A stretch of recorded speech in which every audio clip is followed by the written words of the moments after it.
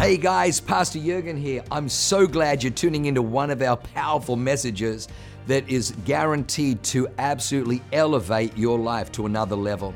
At Awaken, we only want to preach fresh, real, powerful to help you grow stronger in your walk with God, develop your faith so you can take more territory. I'm praying that God blesses you and enriches your soul as you listen to this amazing word from God. God bless you.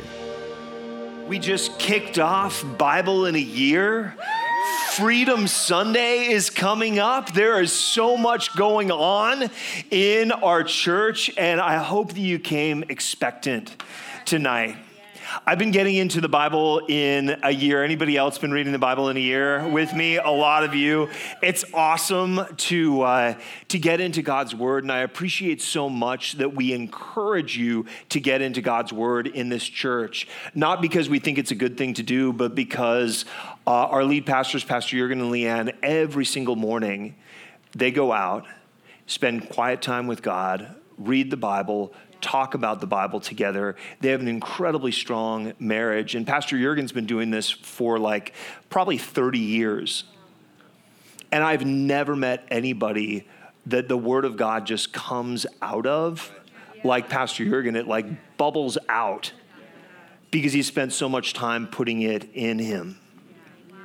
So we know that we're in the middle of prayer and fasting week. Anybody praying and fasting? Good number of you. It's not too late to start. I encourage fasting, like actual fasting, like not eating, because I've found it's the best way to shut up my flesh. And how many of you need your flesh to shut up sometimes? I know I'm not alone in here. Jesus said that many have tried to hear, but do not hear, and many have tried to see, but do not see. But blessed are your eyes, for they see, and your ears, for they hear. You know, we're in Vision Week, and it takes vision to be able to see. It takes sight to be able to have vision. Am I right? And we get our faith from hearing the Word of God. So if we can't see and we can't hear, there's probably something wrong. Like, to have vision is to be inspired, and the word inspired, inspiration means inspiration. It's the outworking of God's Spirit in our life. If we are Spirit-filled Christians, if we have a relationship with God and we have His Spirit in us, His Spirit should be pouring out of us. That's what it means to be inspired. So if I'm not hearing and I'm not seeing, and I'm not seeing God's word coming alive through the work of my hands and the movement of my feet, there's something wrong. And I think that that's something that probably a lot of people go through when it comes to Vision Sunday. You know, I've gone and written down vision when I haven't really had vision. I've written down things that I think I should write down because I think it's just expected of me. Okay, best shape of my life by April. Come on. Every year starts out with ideas, but if they're not really God vision, and if I don't have His power working in me, a lot of times they're just sort of pie in the sky instead of something that really builds my faith that I'm able to see. So, if we're not experiencing that, I hope tonight I can give some real practical pointers how to get rid of that stuff that's blocking us from seeing. That we should be seeing Him, we should be inspired, moving with Him. You know, in Luke 10, the disciples went out and miracles followed them. That they cast out demons, they raised the dead, they saw people that were blind getting sight, they cleansed lepers. And they went back and they talked to Jesus about it.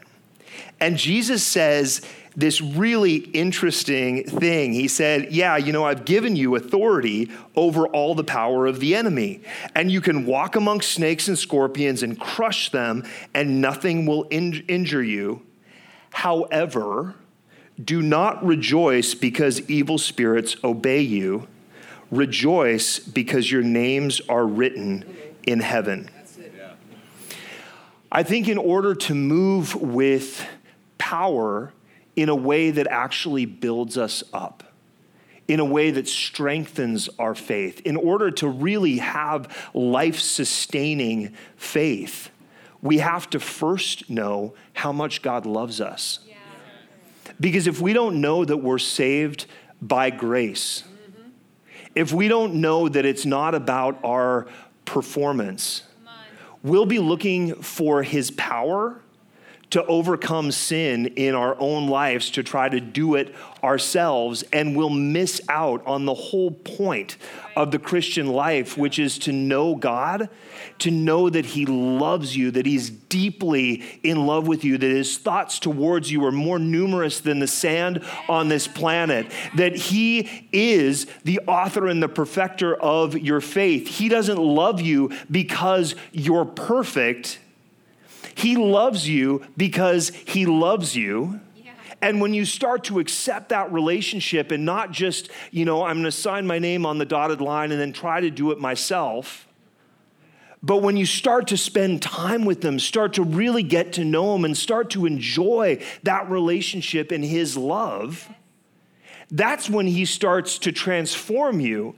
You start to know that your name is written in heaven, in love. And then you can go out and operate in power in a way that won't make you power hungry. It won't destroy you. It'll give you life, and it will give others life through you. And the sweet aroma of heaven will follow you wherever you go. If you don't have that, you won't experience a beautiful life in Christ. You'll be searching for power and you'll never get enough of it. I think that's what happened to the enemy, is that he had power, but he just wanted more because he didn't know God. Yeah. Are you following me? Yeah. So in the Bible, actually, in all of ancient literature, there is nobody that's written about more than King David. We know more about his life than we know about any other person. And if you look at all of the ancient literature in the whole world, not just the Bible, there is no person's life, there's no single human being that was written about more than King David. If you look just at the Bible, King David is probably number one in who was written about the most. But then there's also Peter and Paul. And how many of you know that none of those three men were anywhere near perfect? But all of them were used powerfully by God. All of them knew God deeply, intimately. All of them knew that they were loved by God. And out of that love, they changed the world. Yeah. King David is still being talked about. I'm talking about him right now, 3,000 years later. Yep, that's right. In Jesus' time, King David lived 1,000 years before Jesus was even born. Yet Jesus was known as a son of David. He was from the house of David. I don't know how many of you know the person that's the originator of your last name. I looked it up before service. I don't know if you know, Pastor John, who the original Heinrich was. He was a stud. It means he was ruler over his house. And I don't know if, I don't know who knows who ruled so well over his house that he was actually known for that.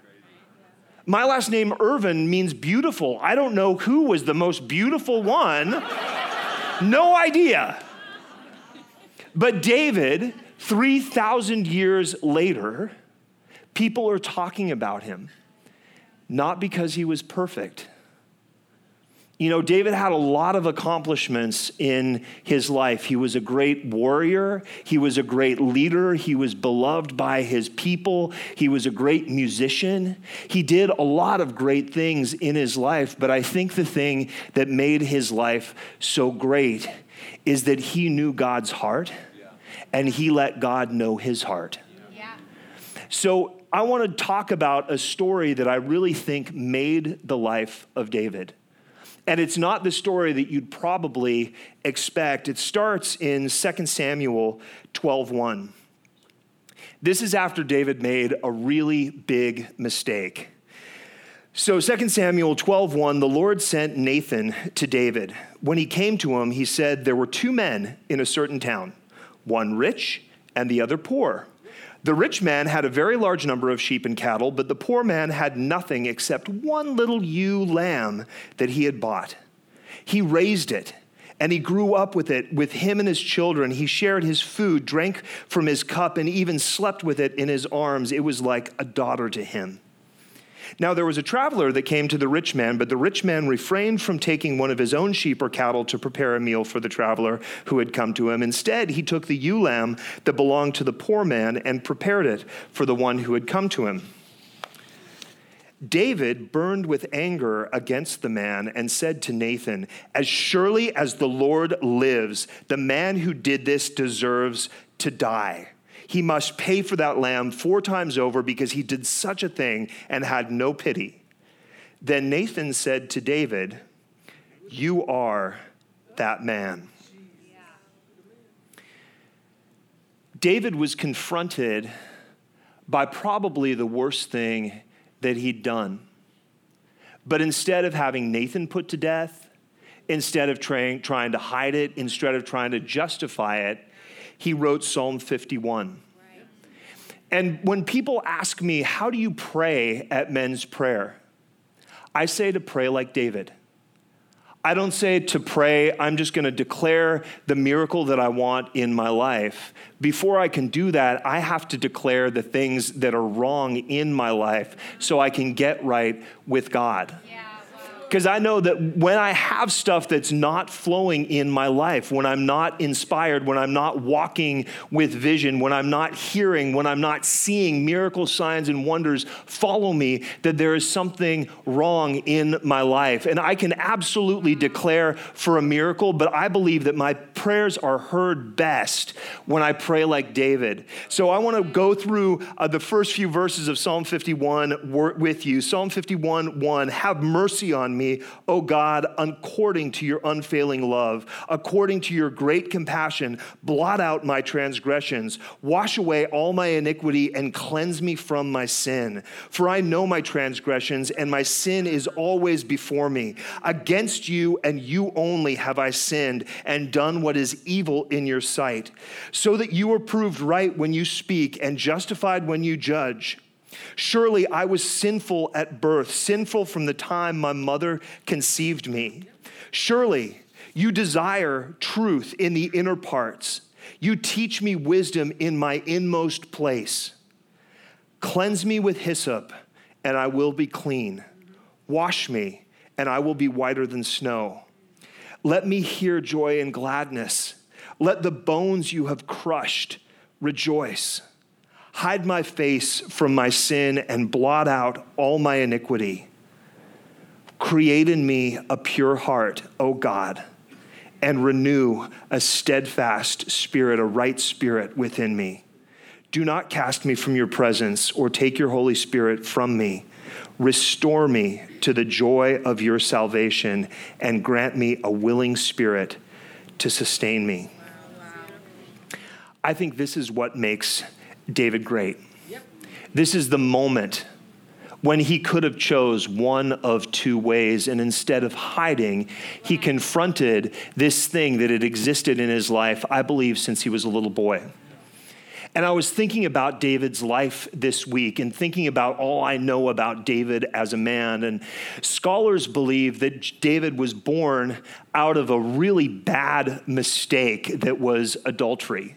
That he was a mistake in his house. He was the black sheep of the family. He was hidden because he was the shame of the family.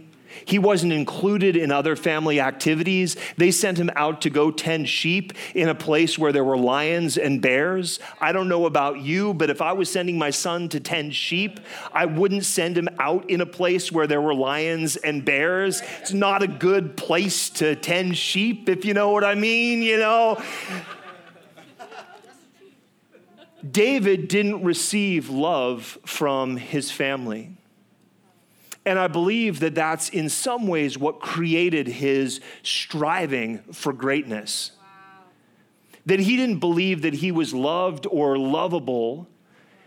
So a lot of people that are like that kind of have like a death wish, or they don't really care if they live or die. So you see this young man showing up with his slingshot being like, I'll go slay the giant.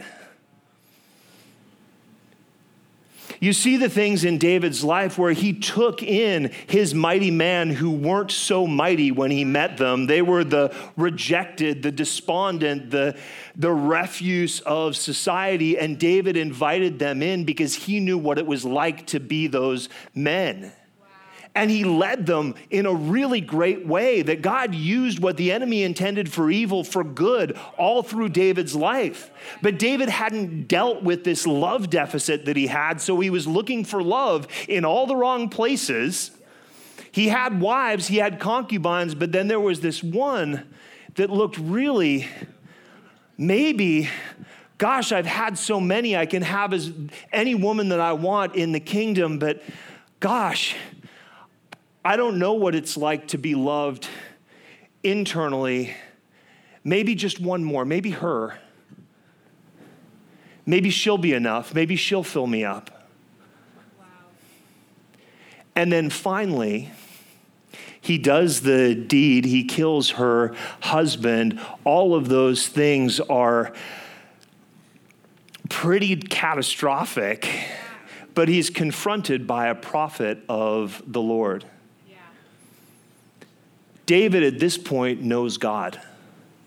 He's let God see his innermost parts, and he responds to God. Sometimes God will send a messenger to us, and we can choose how we respond to him. David chose the right way, and I really believe that that's what gave him his legacy and why we're still talking about him today. There were things that he absolutely needed to correct. There were still consequences from his sin, but because he responded in that way, he had Solomon, the wisest man ever. And I think this is the moment where David chose wisdom over choosing his own comfort. You following me? Yeah. I know that all of us in our lives have a bit of clutter that keeps us from hearing and seeing God working in our lives, hearing his voice and responding to it. So my message today is called Declutter Your Soul. So David had a good amount of clutter. We all have a good amount of clutter. And I think that sometimes the maturity of a Christian is defined as to whether or not we can admit that we still have stuff in our lives that God's working us through. And the ones who don't, that try to pretend like they're perfect, end up really, really dysfunctional, even though they may have all the great ingredients. They may be in the house of God. They may be around great teaching. They may have great leaders, but they are blind and they are deaf because they're unwilling to admit that there's clutter in their lives. Most people, when they're confronted with sin, they just want to figure out how to avoid the consequences of sin. They're still blind to seeing that it's not sin is something that is unique to them. It's something that everybody deals with. It's something that is within us. Sin doesn't tempt us from the outside. Sin tempts us because there is something wrong in our heart. That nature is the unintended consequence of what happened in the Garden of Eden, and it's our cross to bear in life. And until we get that straight, there is very little hope of growth for Christians. So I have a few points tonight that I think will help us all kind of get to that place. And I want to just give you a quick picture first of how this works in my life. I live in a house that is beautiful. I love the place that I live when it's clean.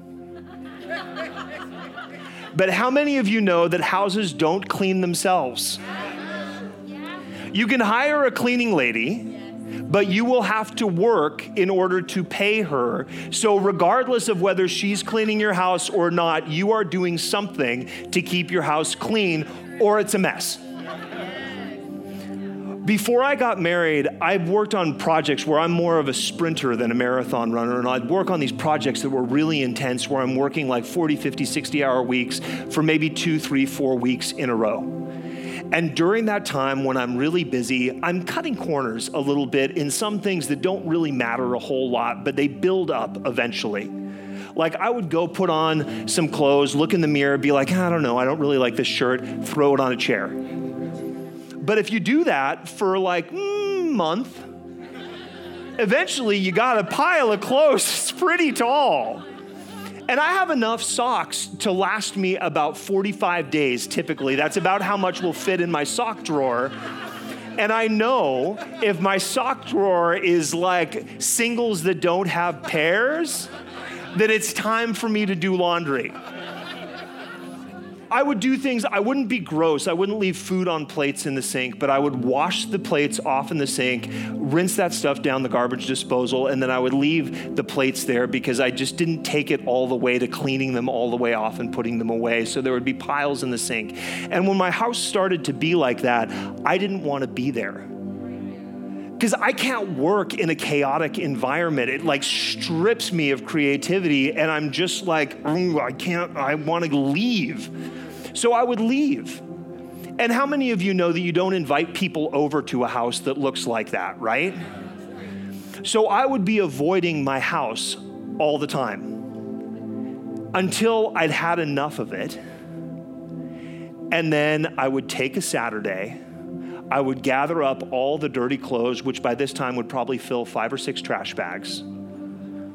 I'd throw them in the back of my car, take them down to the laundromat, suck it up and pay like $1.50 a pound for them to do fluff and fold because I don't have 8 hours to clean my clothes myself.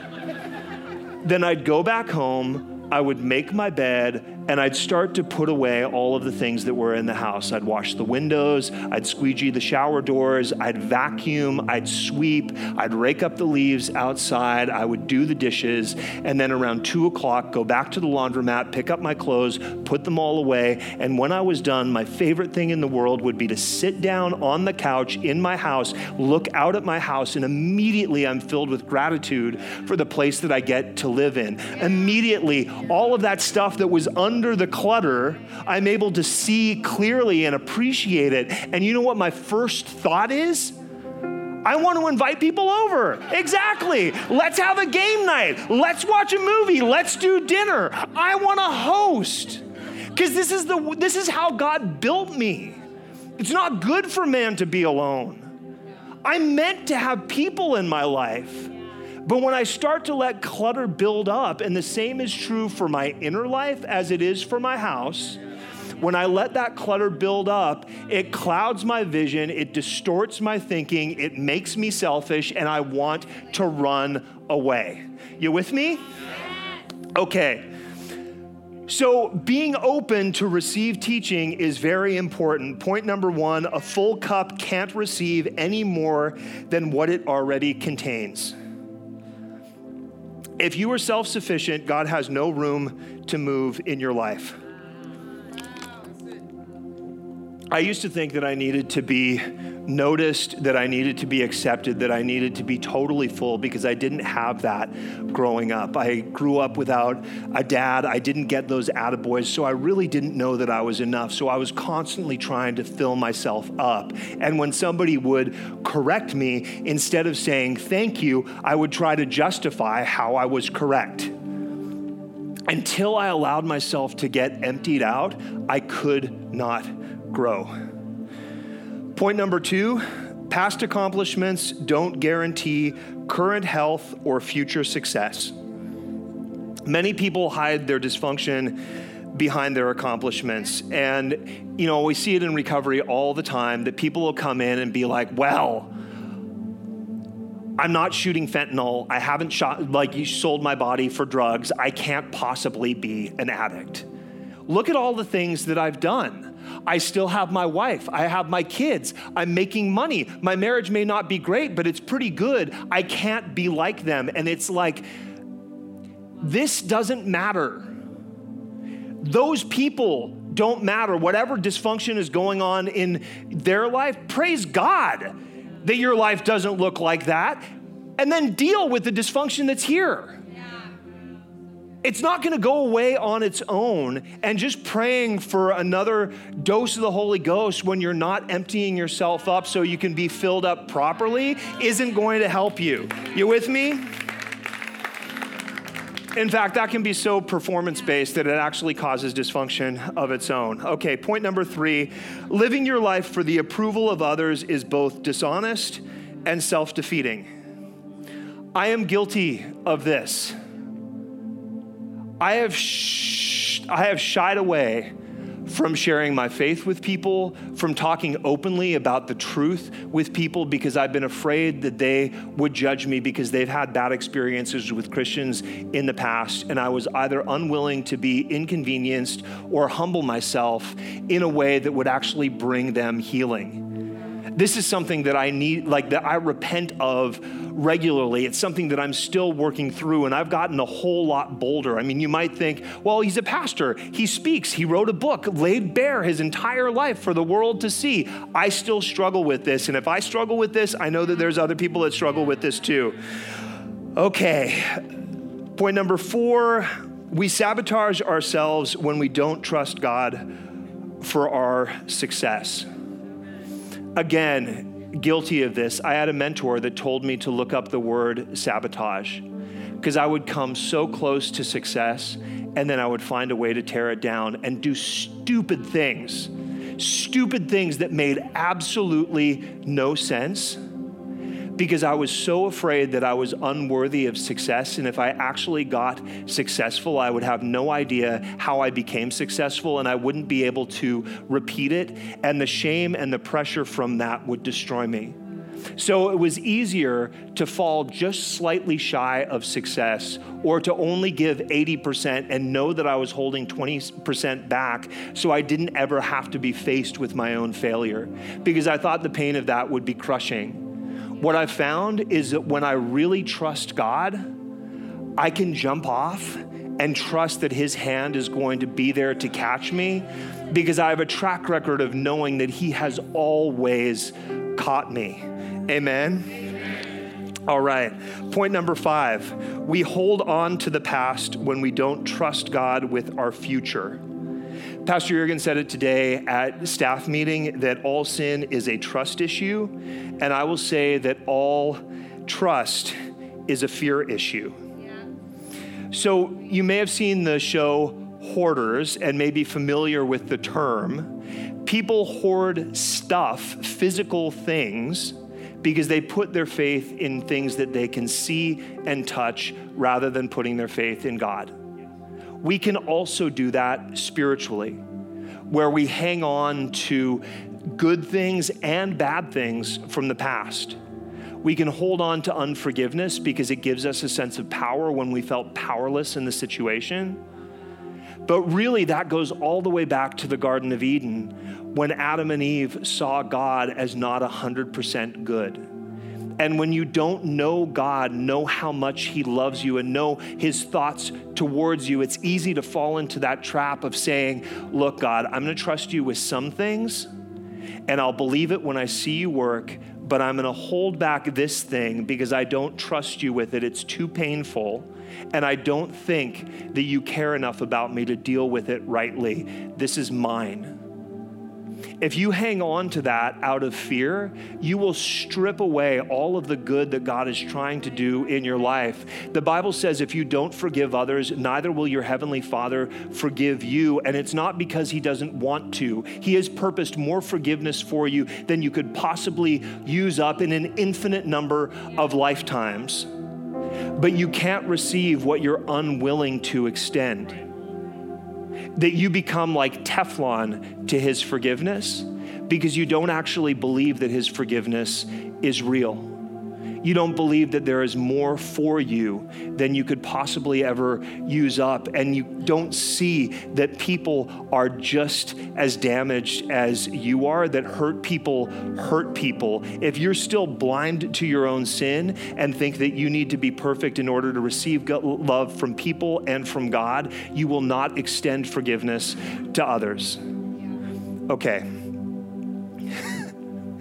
And that trust, that fear originates in a belief, point number 8, all fear originates in a belief that either God is not good or God is not there.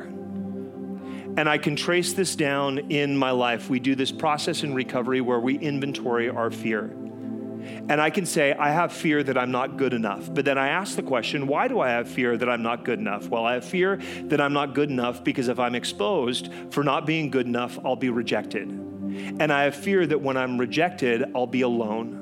And I have fear that being alone will be too painful to bear, so I'll do something self-destructive to get out of that pain of loneliness. And I have fear of doing something self-destructive because I have fear of dying. And I have fear of dying because I have fear that God's not going to be on the other side to catch me because I have fear that he's not there. Or I have fear of self-destructing because I have fear of dying because on the other side, I don't believe that God will accept me because I have fear that he's not good. But either the fear of he's not good or he's not there will animate all of the fear in my life. And if he's not good or he's not there, then I need to be the God of my own life. I need to provide for myself. I need to give myself vision. I need to give myself the strength to overcome whatever weakness that I have in my life because I believe that I need to be perfect because I don't believe in the one perfect one that I can put all of my trust in, that I can bring all of my brokenness to, that I can bring all of my shortcomings to, and that I know that when I bring the things that I fall short in, that in that, like David, he will mature me. He will give me wisdom, he'll give me strength, he'll give me a future, but I have to be able to bring those things to him. And if you know on this vision week that your vision has felt blocked, I want to give you an opportunity to respond.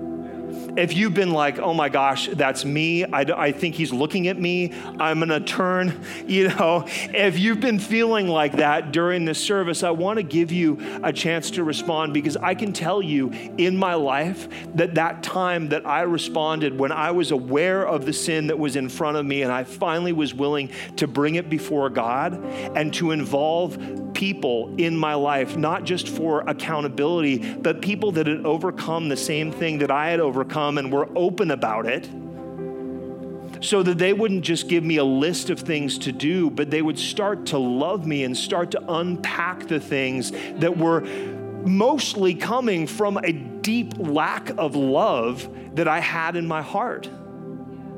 That there is so much that happened in my life, and I know things that came into my life generationally. I only know part of it. Just like I don't know the originator of my last name, I don't know the sin of my great-grandfather times like infinite that could be affecting my life today. I know that science even says that trauma can be passed forward up to 14 generations. I don't know about you, but I don't know what my great times 13 grandfather was doing in the time before William Shakespeare was born and the traumas that he experienced, the heartache that he had, the things that affected him that may still be affecting me today. But you know what I do know? When I brought all of the things that I knew and all of the things that I didn't know to God, that's when he started to change me. And the only reason I believe that I'm up here today is because I'll talk about it. The only reason that David and Peter and Paul are in the Bible, the great men that they were that were able to be used by God, is because they were willing to admit, I'm human, I need you. God was able to transform them. He can use a willing vessel. So can I get everybody to close their eyes and bow their head right now? And if tonight you're feeling like, gosh, I actually do feel far from God now that you mention it. I don't know that I'm seeing him. I don't know the last time that I really heard him. I felt that honeymoon period, maybe when I gave my life to him the first time, but gosh, I feel far. And the pressure of life has really got me down.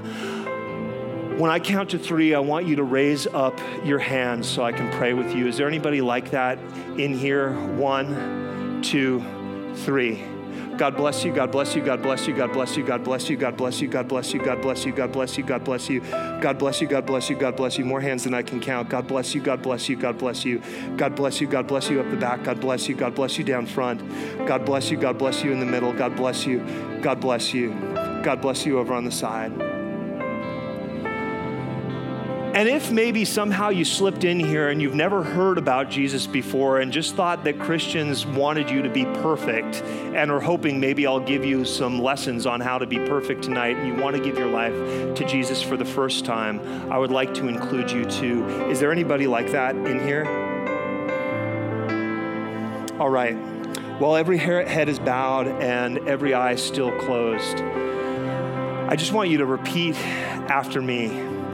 Heavenly Father, I thank you that you didn't need me to be perfect in order to love me, that you loved me before you formed me in my mother's womb. Father God, I thank you for tonight, for knowing your love on a deeper level. I thank you that you accept me, that you call me yours. I declare that heaven is my home, that God is my Father. I thank you for Jesus' sacrifice, not just to get me into heaven, but to give me a life with you and with others. I pray you'd send your people to surround me in community, and I declare I'll let my heart be open to receive. In Jesus' name, amen, amen. All right, so you have vision cards on your seat. If you didn't fill one out Sunday, and you feel like God is speaking to you right now, take a couple of minutes, don't rush off. Write a few things down and come up and get prayer at the altar. I'm gonna invite the ministry team up. We're gonna have ministers that are going to be up here to pray with you, to agree with you for the things that God is showing you this year. If you need prayer, also come forward, or if you recommitted your life to Christ tonight, we have a response lounge over here. We have some of the best people in our church that want to give you a Bible, a book called Following Jesus that'll make the Bible easier to read, and they want to connect you with next steps. We are not just friendly, we actually know how to be a friend in this church. Don't rush off, come forward, get prayer, and we'll see you back here on Sunday. God bless you. Wow, what an amazing word. I hope you enjoyed that as much as I did. Hey, listen, for more information about our church, go to www.awakenchurch.com or subscribe to our YouTube channel if you haven't already, and download our app. It is amazing. It is chock full of incredible messages, information about upcoming events, and you can even support our ministry if you feel so inclined. We loved having you with us today. We look forward to seeing you again. God bless you. Live a life that is transformative. Bye for now.